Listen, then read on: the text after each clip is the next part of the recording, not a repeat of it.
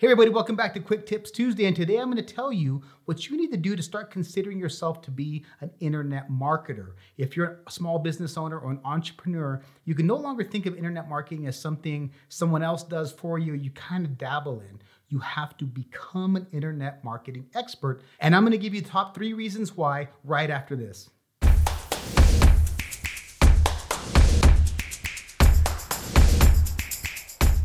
So I got a call the other day from a former client. We did some SEO work from them as well as a website, and everything had been going well on that side, but something in the dashboard of her WordPress website wasn't working, so she asked me to take a look into it. I sent it to my team and we started chatting. She said, what's going on now? What's the latest trends that we're seeing? That she had been having some issues trying to figure out how to generate more leads from online. Now, the SEO that we had done was fine, but SEO is just a foundational that helps people get seen organically. Now, for some businesses, they're real sales driven, or it's a higher ticket item. In her case, she was a credit card processing company. So most of her sales come from direct sales. That means interaction and contact with companies and small businesses and people who are going to use her credit card processing system. And that's usually an opportunity type sale. So it requires a lot of people out there in the market, some of your sales team knocking on doors, keeping in touch with people, because sometimes they'll be on 6, 12, 2-year contracts. And you got to catch them at that time when they're really ticked off with their payment processing company. So it's kind of like an opportunity type sale.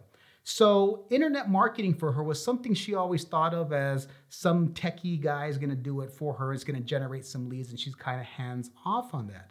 But once we got started talking about what was working for her, had worked in the past, we understood that the way she had generated business for years, I think she's been in business something like 15, 20 years, was knocking on doors and talking, going to networking groups. Well, 2020, we weren't able to do that anymore. So I asked her, well, what is she doing for direct contact online? Is she using LinkedIn? Is she using her Facebook effectively? And she wasn't. She was kind of passively dangling out pieces of information, blog posts she had been doing, and bolstering the SEO, but she already ranked high for that from the work we did. So we went through it and we came up with these top 3 things that she should have been doing in her business. Now, number 1, since she was kind of like a direct sales type of business in the first place, just replicate it online. She was frustrated. She said she was going to start getting in a car and start driving around. Well, we said, why not just do that online? So take LinkedIn. That's the number 1 B2B type sales tool right now available. You can go and knock on doors through LinkedIn. You can actually pay for their $60 or $70 monthly service and filter through the types of businesses. She knew about 1 or 2 demographics that she could target from the past. She could go in and filter through that and just start doing some value add communications with some of these people and developing those relationships online. Now that saves gas, that saves time of driving around and knocking on doors, and you can do that online, and she could get customers from any number of cities and states around us. Number 2, in order to do that, you have to have some sort of value add, some sort of lead generation piece of information. Maybe that's a handout, a PDF, a video that's going to tell them what differentiates your business from some of the others, so that they can keep in mind when that opportunity time comes, the contract's up with their current processing company, or they're ticked off and they're going to get out of the contract, which happens all the time as well. What was that piece of information, that lead generation material? So we came up with some ideas, and we came up with that 2 or 3 that might work for her. So what's important about that is that, A, if you're going to be doing direct sales or direct contact, you got to be thinking about what's that piece of information that you're going to give them, offer them, that's going to get them to know a little bit more about your business, be interested because you gave them some sort of offer or presentation of why you're different. Maybe you're going to save them money. Maybe it's going to be faster. Maybe it's going to be lower fees. Whatever your specific angle is, she had to have that in hand as well. And number 3, what makes all of that kind of come together is really understanding your ideal audience, your avatar, as they call it, your ideal customer. What makes them tick? Now, there's many different industries that use payment processors online, but There's so many different demographics in what they're looking for. Some are volume based, so they're looking for a volume based discount of some sort. Some are different certain types of businesses, so they need a specific type of software, tool, or availability, like let's say on a mobile device. There's so many different angles to it. I was like, what is your ideal avatar?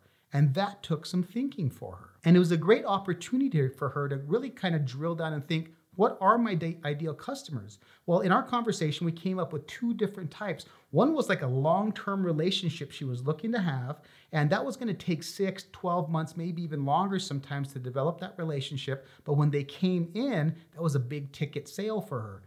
And the other one was kind of like the meat and potatoes customer. That was going to be the one that puts meat on the table, that isn't necessarily your big, huge contract, or they don't have a lot of payments that they're processing every month, but you stack up enough of them through relationships and your lead generation, it was going to put food on the table and help pay the bills every month. So just during an hour call, we kind of came up with 3 different areas that she could really focus on with internet marketing and thinking of online as an extension of what she is good at and what she had done in the past. She said that really helped her out, and that was a big weight off of her shoulders to stop thinking of internet marketing as some abstract idea that takes technical prowess and you have to code. Sometimes it's just thinking, what do I do good offline, and how do I take that online and save time and effort and energy in the same space. And the last thing was to really hone in and start thinking of yourself as an internet marketer. I told her, why don't you start thinking of yourself as an internet marketer? And she said it out loud, and she thought, oh, that's kind of cool. I'm going to be an internet marketer.